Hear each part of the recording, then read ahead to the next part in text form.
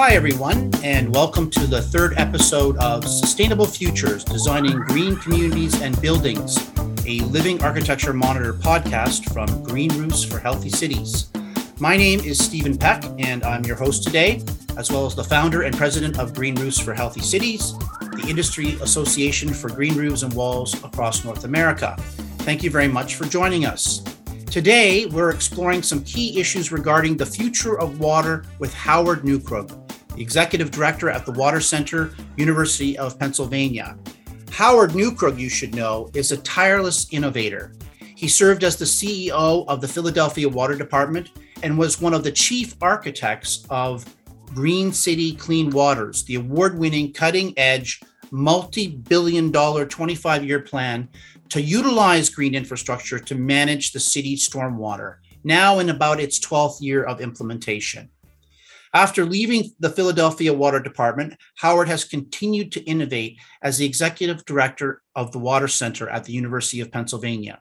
The Water Center is a preeminent urban water policy, innovation, and science center that engages university faculty and students, regional decision makers, and national and global thought leaders in the development of integrated and innovative urban water strategies that address the biggest challenges facing urban water leaders today.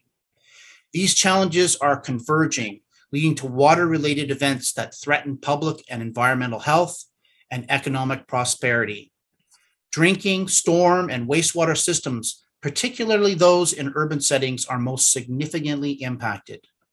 This requires increasing resiliency to changing conditions while continuing to provide the vital functions of ensuring clean, safe, and affordable drinking water, storm, and wastewater services to an ever-increasing urban population, projected to represent over 70% of the world's people by 2050. Howard, it's really a delight to have you on the show and to be working closely with you and your Water Center colleagues on this year's 19th annual Cities Alive Green Roof and Wall Conference in Philadelphia, which runs from October 16th to the 19th, 2022. Welcome to the show. Thank you, Stephen. And we look forward to you coming down to Philadelphia and having this conference and participating in it and making sure that it's a real success. It's going to be a great pleasure. I love Philadelphia, and I'm thrilled at the amazing work that you guys have been doing in that city. Howard, you've enjoyed many important leadership positions in terms of planning and managing urban water resources over the years. So congratulations, in particular on the Green Cities Clean Waters, a paradigm-shifting plan for the city of Philadelphia. But before we get into Green City Clean Waters, I'm wondering if you could share with us your thoughts about water from a 10,000 or 100,000 foot level. You have called water the universal connector, for example. What do you mean by that? Well, those are two different questions. Looking at water from the 10,000 foot level and universal connector, but I'll start with the universal connector piece. It's everything leads to water, and water leads to everything. And there's so many different ways of describing this. One of the ways that I like to use is the fuel relationship, which is food, energy, water, and what I add to that is land. With land being probably among the most important of these four pieces of how do we manage water, how do we manage how we live on land in sustainable and resilient ways, how do we become a net zero greenhouse gas generator, and how do we become a net positive electric power system as the entire water industry around the globe. There are so many interconnections that it's quite interesting to as you travel down these different roads. Pacific Institute talks about it in a different way. They talk about how it's part of energy, it's part of flooding and water quality and water quantity and land and the environment, risk and resilience, and finally, and my most important part to me is the people and community. And how do all these things relate? And they do relate. They relate in so many different ways. For example, working for Mayor Nutter in Philadelphia, it was clear that he was so focused on water and loved these whole set of issues that we're dealing with. At the same time, those weren't his priorities. His priorities were jobs, education, trash collection, housing, jobs, poverty. I mean, these are all the things that mayors care about, and rightly so. And the interesting thing about the water business is that we've been on the sidelines of that. We've been on the sidelines of understanding how these things are all connected, and just providing a service. What's our service? It's providing drinking water to the community and removing their waste. And that was the thinking of the U.S. and global water business for quite a number of years, a century at least, and has been changing since about the turn of this century. When we start looking at these things and say, well, they're really all connected, and that if a water utility has a $500 million a year capital improvement program dealing with crazy things like CSOs and drinking water, source protection, whatever it may be, that's a lot of money, especially compared to a city's budget, a school district's budget. And you start thinking like, well, what are you going to do with this money? How are you going to spend it? And so thinking beyond just the integrated planning of how do you connect CSOs with stormwater management, you start thinking about how do you connect CSOs, stormwater management, flooding, drought, whatever it may be, with improving people's lives in your city. Because if there's no movement towards making a sustainable and resilient community of the people that you serve, then you do not have the funding to do what you need to do to improve the environment. So everything is interconnected. Everything is managed and needs to be managed together. So it's pretty pretty fascinating road as you start looking at what are the universal connections between water and almost everything else. It seems like how we perceive water, or how we've perceived water and how we put water management in sort of into a box has been one of the challenges that face utilities in North American cities and other cities around the world. And I think what you're saying is looking at water more holistically and its impact on a whole range of important aspects of city life is one of the keys to doing things differently. Yes, and that is something that's relatively new in the water business, and is quickly changing, particularly with the next generation of water leaders who are coming in, who are, if I can say, a little bit more progressive, perhaps, than how we thought about water and wastewater in the past. And now we're looking at those interconnections between community and water, and looking beyond just providing a service, but also being a community benefactor to support community, support climate changes, adaptation, mitigation, whatever it may be. There are so many different things that we can do. That's really important. That's like a paradigm shift, really, is what you're talking about for the industry. It absolutely is. It started for me. It really started with the Green Cities Clean Waters program. How do you take green infrastructure where the very base of this concept was that EPA was talking to us about building a $10 billion tunnel in order to keep the sewage out of the river. And when you look at that, you say, wow, who's going to benefit from that? And obviously, there's a very clear benefit to the Clean Water Act, but it has very little benefit back to the community. Mm-hmm. So now you start thinking, well, maybe there's some ways of doing things on the surface. Maybe there's some green roofs or rain gardens or other things that you can do to keep that water out of the sewer. So once it gets to the sewer, then it becomes a waste product.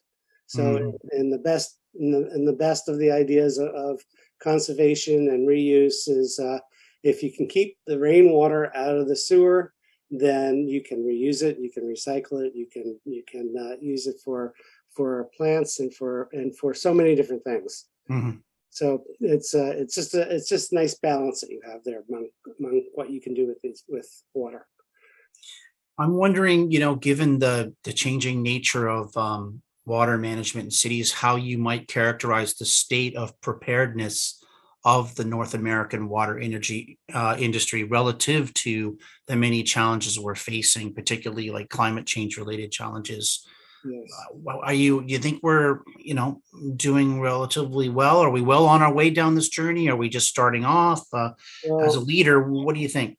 well, thank goodness for the money that's coming in now from the federal government, and it's unfortunately it's not enough, and it's hard to say that in this difficult time when money is so precious and needs to be managed very carefully. But in order to solve our problems here in the U.S. or around the world, it's trillions of dollars that we need in order to make this change in becoming more integrated and more holistic, and thinking about how we become a more sustainable society with resilient systems, resilient cities, so that flooding, sea level rise, and basement backups of sewage are no longer a part of what a water industry does. So it sounds like we were on the path to implementing measures related to this new paradigm about water as being more sort of fundamental to everything, to life, to cities, how they function, but we still got a long way to go. Yes, and the paradigm for me is you look at the Clean Water Act and the Safe Drinking Water Act, and those are the two major elements of everything that a water industry has done. It's about fishable, swimmable, drinkable water, and that's all fine, and that's perfect, and we have to get there. But there's also access and aesthetics and how we move forward with providing affordable water to people, particularly people who are perhaps challenged through equity over the years and challenged through environmental justice and other issues that are out there. How do you bring that all together? That's really fascinating. So we're going to take a quick break, folks. We'll be right back with Howard Neukrug, the Executive Director of the Water Center at the University of Pennsylvania, talking about the future of water. The Living Architecture Academy is an online learning platform dedicated to bringing you the best training courses, conference recordings, and more on green infrastructure, low-impact development, and sustainable design practices. For over 15 years, Green Roofs for Healthy Cities has provided professional development opportunities to over 15,000 green infrastructure industry professionals from around the world. Learn all about integrated water management with our Net Zero Water for Buildings and Sites course, or begin earning your Green Roof Professional accreditation, all from the comfort of your home. All courses on the Living Architecture Academy are offered on demand, do not expire, and are approved for AIA, ASLA, and GRP continuing education, so you can learn at your own pace, on your own schedule, and earn CEUs. Visit livingarchitectureacademy.com and start your professional development today. Welcome back. With me today is Howard Neukrug, the Executive Director of the Water Center at the University of Pennsylvania, former CEO of a Philadelphia Water Department, which brought in over 10 years ago a plan called Green Cities, Clean Waters, a comprehensive plan that's now being implemented in Philadelphia. And it's calling for widespread implementation of green infrastructure, or green stormwater infrastructure, as it's called in Philadelphia, as the primary means to improve surface water quality. So first of all, I'd like to know, what does green infrastructure mean to you, Howard, in this context? And how would you say things are going relative to the goals that you've set? Well, green infrastructure is and certainly Philadelphia did not invent green infrastructure. It was probably invented thousands of years ago with grass roofs and other ways. But in the year 2000 or so, we went out. We took a trip out to the West Coast, and we saw what Seattle's doing and what Portland's doing, and we looked at what we said. We can do that. We can do that in Philadelphia. And the program is very, very much about balancing the hard, gray infrastructure improvements that are needed with improving the green aspects of this. And by that, what I mean is what's really fascinating when you think about every city in the world is built at a gradient, a constant gradient. And from the rooftop to the backyard, to the sidewalk, to the street, everything is designed in a city to move water as quickly as possible into a sewer. And that's the problem. And how do you reverse that? Using techniques that are out there that are pretty common at this point, whether it's again green roofs or rain gardens. There are so many different ways of preventing that stormwater from becoming a waste product, and instead of becoming a waste product, it becomes a commodity, becomes something of value. And by that simple change of how you think about rainwater, changes everything. And Green Cities Clean Waters is very much built upon that concept.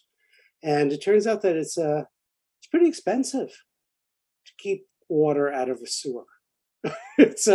And a large part of it is because the infrastructure that's been built around getting that water into the sewer is immense. So changing that flow, changing where the water goes is pretty incredible feat on its own. When we look at that and we go like, well, there's a balance here. A large piece of the balance will always remain with gray infrastructure.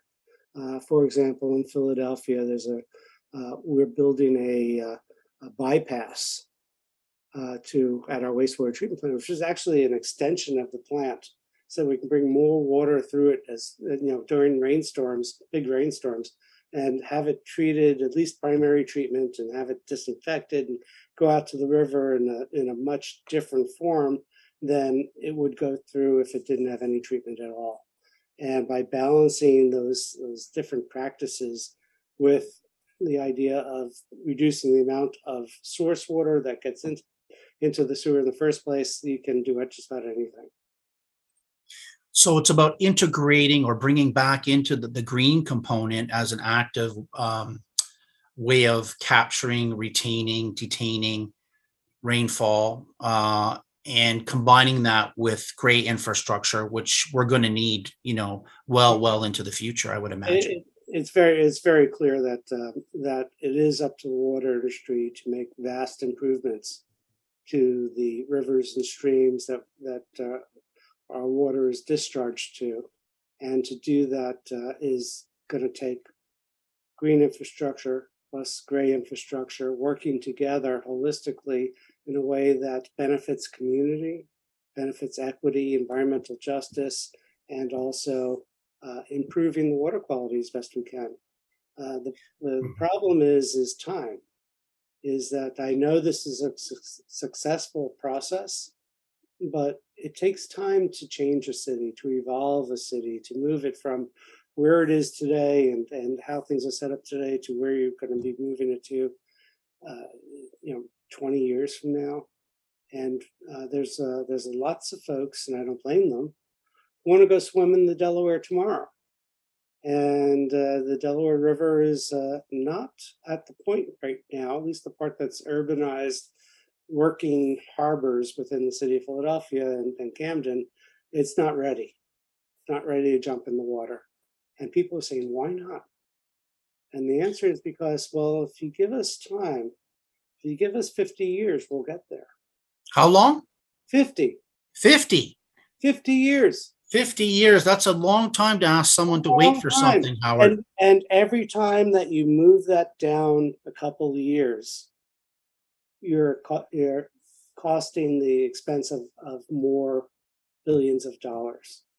And that's because if you set up the rules, you set up the procedures, the regulations, you create a stormwater utility, you create a fee structure for managing stormwater, you can affect change as the city evolves.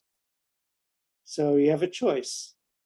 You can do the slow walk, seeing how everything evolves over time, putting in the right regulations in the right ways, and as buildings come down and new buildings come up, and in Philadelphia, and most of the developed world is today, there's a lot of development going on. There's a lot of building.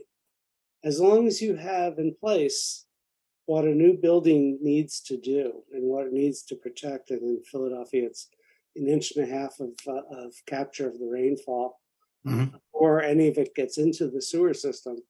It will eventually catch up and result in positive change. And every time you want to make that happen quicker, that's okay. That's an investment of dollars from the public into making changes that are not part of the evolution, but part of the revolution of how we move from where we are now to where we want to be. So I'm very comfortable with the long-term perspective on where we are headed with water, and it's a question of how quickly do you want to get there, and how much. And what are you prepared to pay? It seems to get there faster. It's all about time. Well, the very first thing is that layer of regulation and responsibility that we place down there. And an example in Philadelphia is requiring this inch and a half capture, and seeing a lot of developments in Philadelphia that are making use of green roofs, and not just green roofs for the sake of capturing water, but also green roofs for the sake of creating a new space, space for people to live and to enjoy. And so the more you can do that, and the less you can do building a bigger sewer, the better off you are. Whether you can get there fully with just green infrastructure, or whether you need to balance that with gray, is the jury's still out. My bet is we're going to be doing quite a bit of gray infrastructure also, because it's really important to get to this point where our waters are clean, swimmable, fishable, drinkable, and but we're still a long way from that. So the challenge of being able to deliver to the public the things that they seek, like swimmable, drinkable, fishable, is one of the challenges you've very clearly articulated. Are there any other sort of major challenges that stand out in your mind in terms of continuing progress to implement the Green Cities, Clean Waters? We're still dealing with the issues of innovation and understanding it. It's odd to say, but in a city, any city in the world, we really don't know how to take rainwater, and capture and reuse it. We know how to send it to the sewer, and just allowing water to infiltrate into the ground is a very complex science and engineering exercise, and is, in my perspective, absolutely the right way we need to go, because as things continue and as things are looking so much worse now than they were even when we invented this program 15 years ago, there's a real need to make that balance, to balance nature focused improvements with improvements in technology and how we move forward with combining the two to make an end product. That's why we're seeing things now like, for example, parks that are designed as temporary catch basins and infiltration basins for stormwater. We're seeing a lot of that. For example, pervious pavement technology, and we're seeing both retention and detention, I think, now on green roofs. A lot more people are sort of, we can retain the first inch and a half, but we can also detain and utilize or release in a controlled manner the next inch and a half during a major storm. Are you seeing that kind of stuff happening, that innovation and that creative thinking? It's incredible to watch. It's particularly like when you place this burden on the development community. At first, they reject this because clearly they never needed to develop before in a way that managed stormwater, so they see this as a new expense. But as they get into this, they realize that they can really benefit from this, and that this concept of a blue-green roof, not just a green roof, but a blue-green roof, which means blue for holding water back and green for slowly treating it and managing it, and then sending the remainder to into a cistern for reuse or to the sewer. These were all things that make sense, and also make sense for the developer. And as they see this, because we work on an economic level where you really need the private sector involved. Mm-hmm. And it's hard to get them to the table. It's hard to keep them at the table. But once you get them there, they start to see these other benefits. The first benefit we had was that all of a sudden developers realized that if they follow our stormwater regulation requirements, that they'd be closer to having LEED certification for their building. And that LEED certification for their buildings were becoming more and more critical to being able to rent the space at the rate at which they want to rent their space. And so as you move forward, you see all these things coming together where the economics make sense, and people want to live in a high-rise building that has outdoor space for a park or for walking their dog, whatever it may be. And if you can figure out how to do that on a large scale, you're really going to change things. So in cities today, I mean, if any city in the world you go to today, there's like construction everywhere. It's funny you say that, because we found from our members and design community that when you implement accessible amenity roof decks, green roof decks, it improves the economic rents on the buildings, both in terms of sales and just rents. Developers can recoup the costs of the green roof, just like they would if they added a gym or a pool, another amenity space. People are willing to pay to have quality green space in the places where they live. So, and you just have to take that concept and move it from this is innovative and unusual to this is commonplace. And one of the things I really like about what's happening in Philly is it's really becoming commonplace. And people are understanding that. And it's improving people's quality of life who live in these buildings, work in these buildings, and it's also improving the environment tremendously. In 15 years from now, the city of Philadelphia, city of Camden, city of Chester, all the poorer cities that are at the low end of the Delaware River will have 50% reduction in overflow. 15 years. Brings me to my next question, which is, your approach that you've pioneered in Philadelphia using, green stormwater infrastructure. Has it caught on in other cities? Are you seeing that kind of, mainstreaming of it? Like, how many other cities are heading down the path that you guys have blazed? I don't think there are any cities that are not doing it.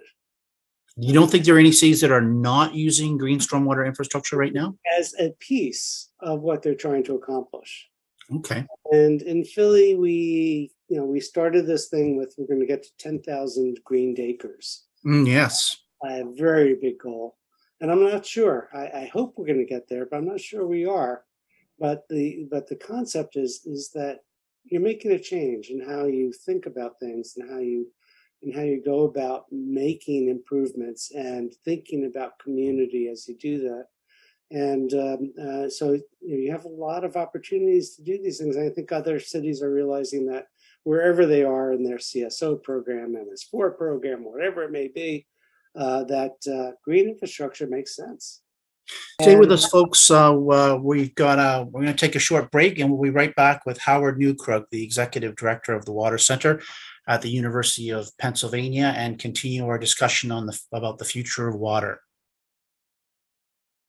Cities Alive is a multidisciplinary conference bringing together the best designers, product manufacturers, researchers, and policymakers in the field of living architecture and green infrastructure. This year, Cities Alive is back and in person, looking at green infrastructure and water in a changing climate in Philadelphia from October 16th to 19th. Heat waves and flooding are increasing in frequency and intensity, and our communities have an urgent need to adapt to the growing impacts of climate change. Join us in October to hear from influential keynotes such as Naomi Davis, founder and CEO of Blacks in Green, Howard Neukrug, Executive Director at the Water Center at Penn, and more. You can also browse the trade show floor, learn hands-on at our biophilic design workshop, or see the sights on our networking cruise on the Delaware River. So register today at citiesalive.org and come join us in the city of brotherly love. Hi, we're back with Howard Neukrug, who's the Executive Director of the Water Center at the University of Pennsylvania.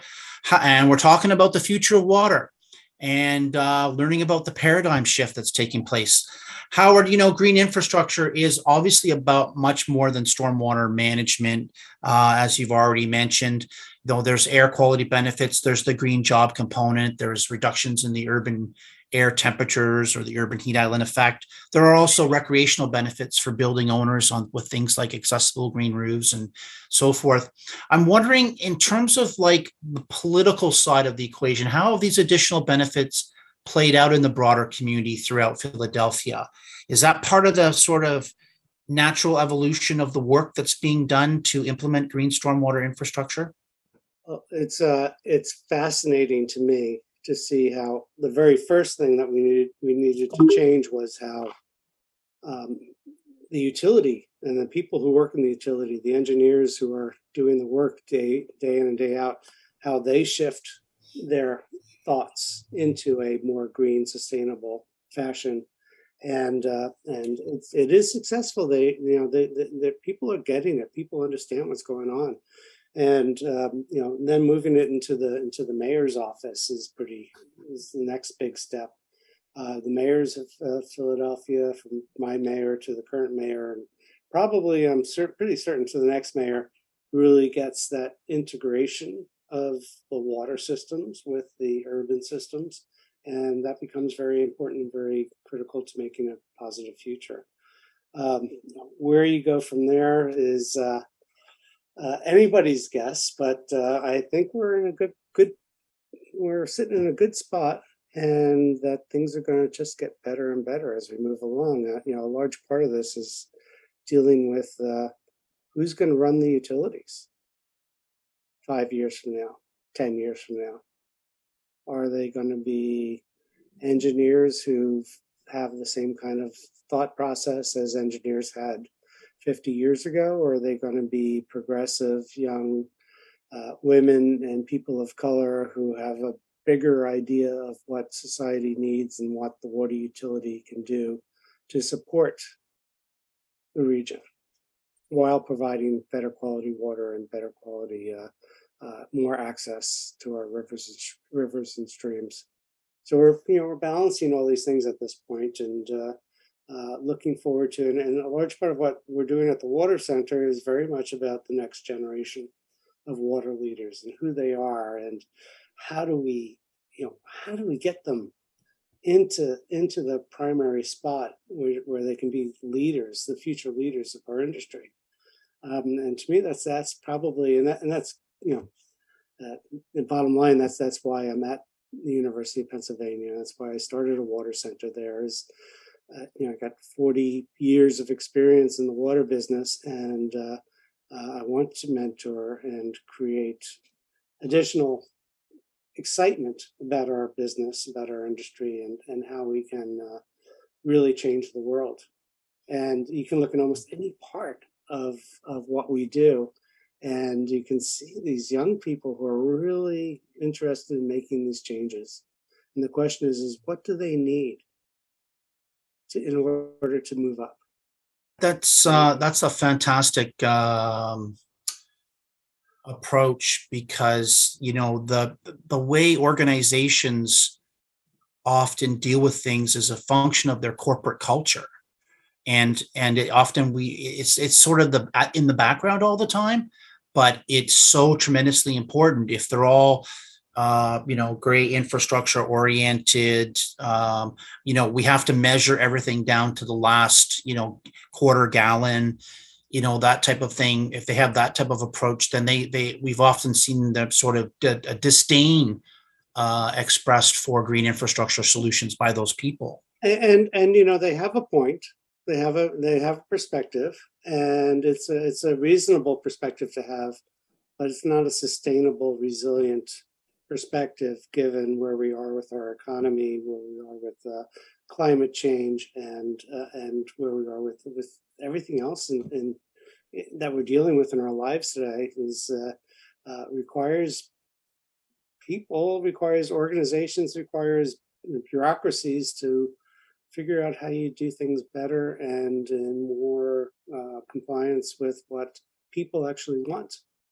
And this goes down to a block level, to a street level, to a community level, to a person-to-person level. This is hard stuff. Yeah. People want different things. People don't know what they want. They don't know what they need. They don't know, and you need to work with them because that's where you're going to put the rain garden. You're going to put the rain garden in front of the person's house who believes in rain gardens. But the reality is how do you expand that into a much bigger expanse of area and people? And I think we're getting there here in Philadelphia, and I think that the same kind of influence is happening elsewhere in the country. Howard, you're an incredibly impressive individual, and very positive, and I'm very happy to hear about your efforts at the Water Center to prepare the next generation of decision makers. That's fantastic. There's so much here.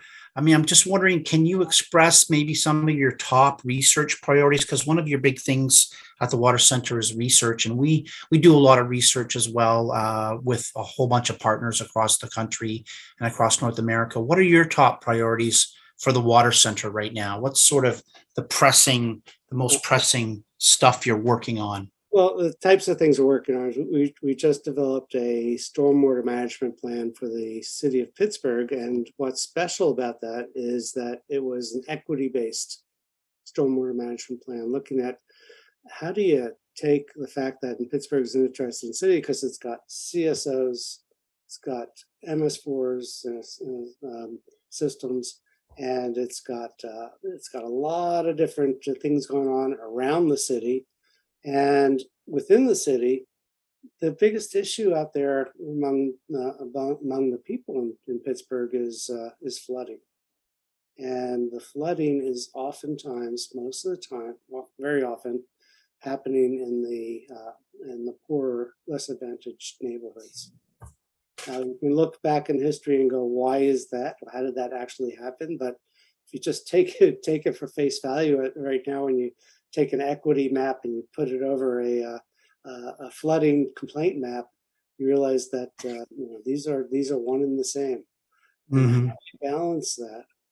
How do you prioritize as a mayor, as a utility leader, flooding and sewage overflows? And how do you prioritize it in one neighborhood versus another neighborhood? And a lot of that comes down to these issues of equity and fairness, and how do you move things forward, looking towards a future where everything is much more calm, safe, and all people can feel comfortable that they live in a house that's not going to flood. And how do you do that? I would wonder. One of the questions that we've been struggling with, and we'll be addressing at the city's live conference, social equity.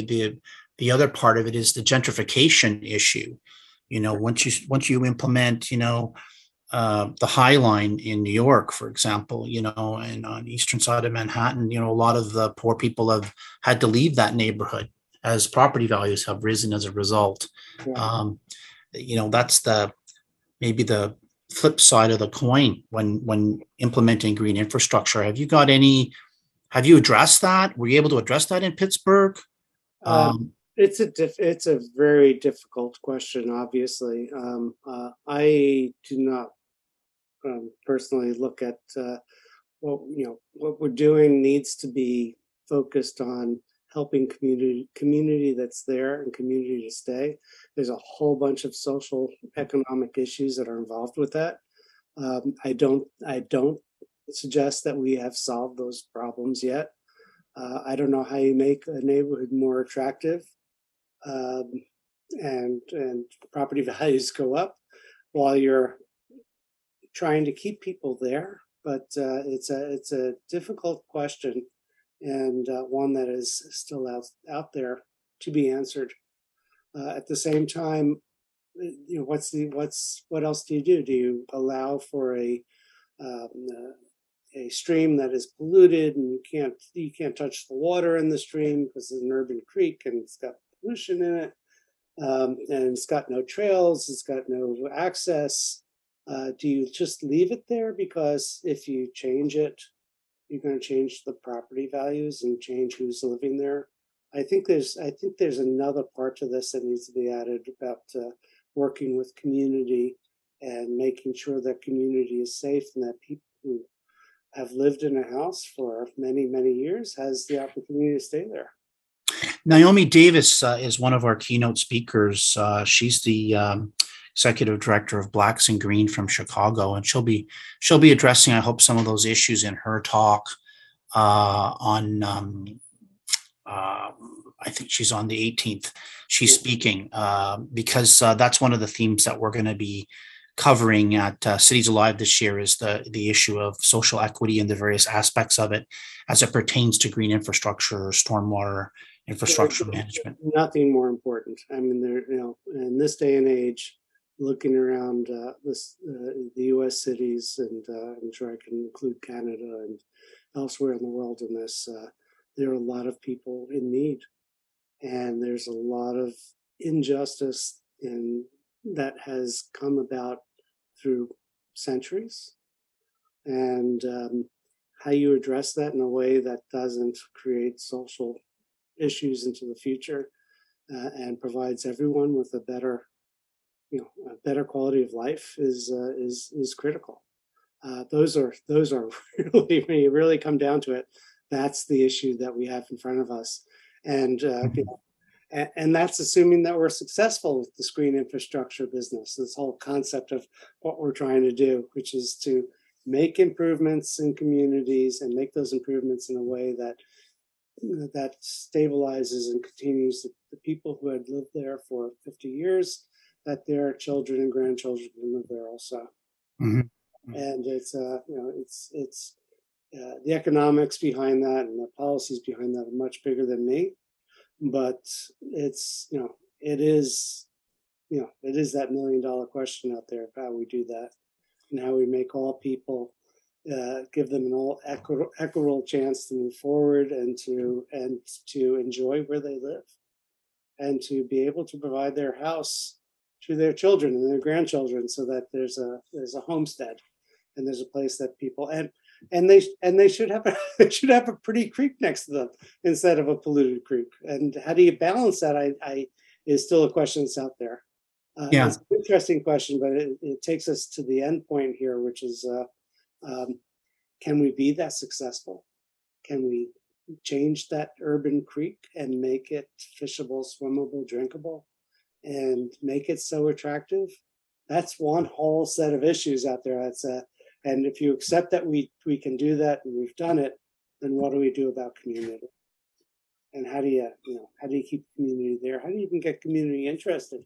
When someone's looking for a job, people are worried about being shot. People are worried about whatever it may be. And you say, la-di-da, water, water, water. How do you get them interested in that? And how do you bring that together to create a future environment that is protective and safe and clean, accessible and enjoyable to the people who live there, who hopefully are the people who've lived there for some time? Mm-hmm. These will be questions, Howard, that I'm hoping that we can have some very constructive, collective dialogue about at Cities Alive, and we're still looking for successful models of this, and it's clearly the solutions, I think, as you point out, lie beyond the realm of the public water utility. There are other important public policy issues here that have to be addressed around simple issues like home ownership. as one critical piece of the puzzle. Howard, just wondering what's the future hold for you? You've been a pioneer for so long. You've got this water center up and running and doing a lot of great work. What's getting you up in the morning? What are you amped about? It's really the next generation water leaders. It's really about taking people who may not have realized that there was a water profession out there and exposing them to it and finding them to be successful and move into this arena.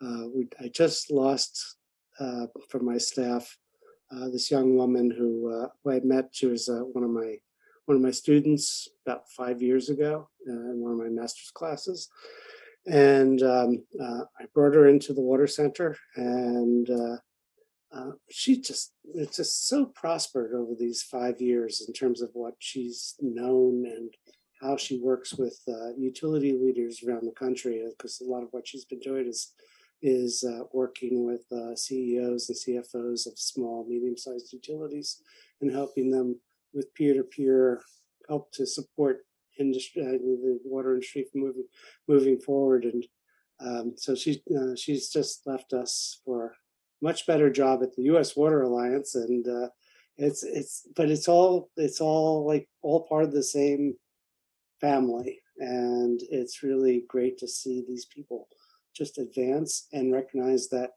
you know what, and I work on a longer time scale than most people, even though I'm older than most people. It's going to take a while, but if we find these people and we support them and we educate them and teach them how to be leaders and teach them how to go out and find their cohorts and work together, there's a lot of opportunity for these people to become the next generation of leaders of the water industry. And as that happens more and more, and as these people infiltrate all the professional organizations and as well as their own utilities, I think we have a very bright future. Thank you, Howard. Really appreciate your time. Sure. Thank you. Howard Neukrug will be delivering a keynote address on October 17th at Cities Alive, the Homecoming 2022. Our focus of that conference is green infrastructure and water in an era of climate change, and we're going to be looking at social equity issues as well. For more information, please visit www.greenroofs.org. Thank you again, Howard, for your time, for your leadership, for your passion, and we look forward to visiting your wonderful city of Philadelphia in the fall. Look forward to seeing you. Take care. Bye. Bye.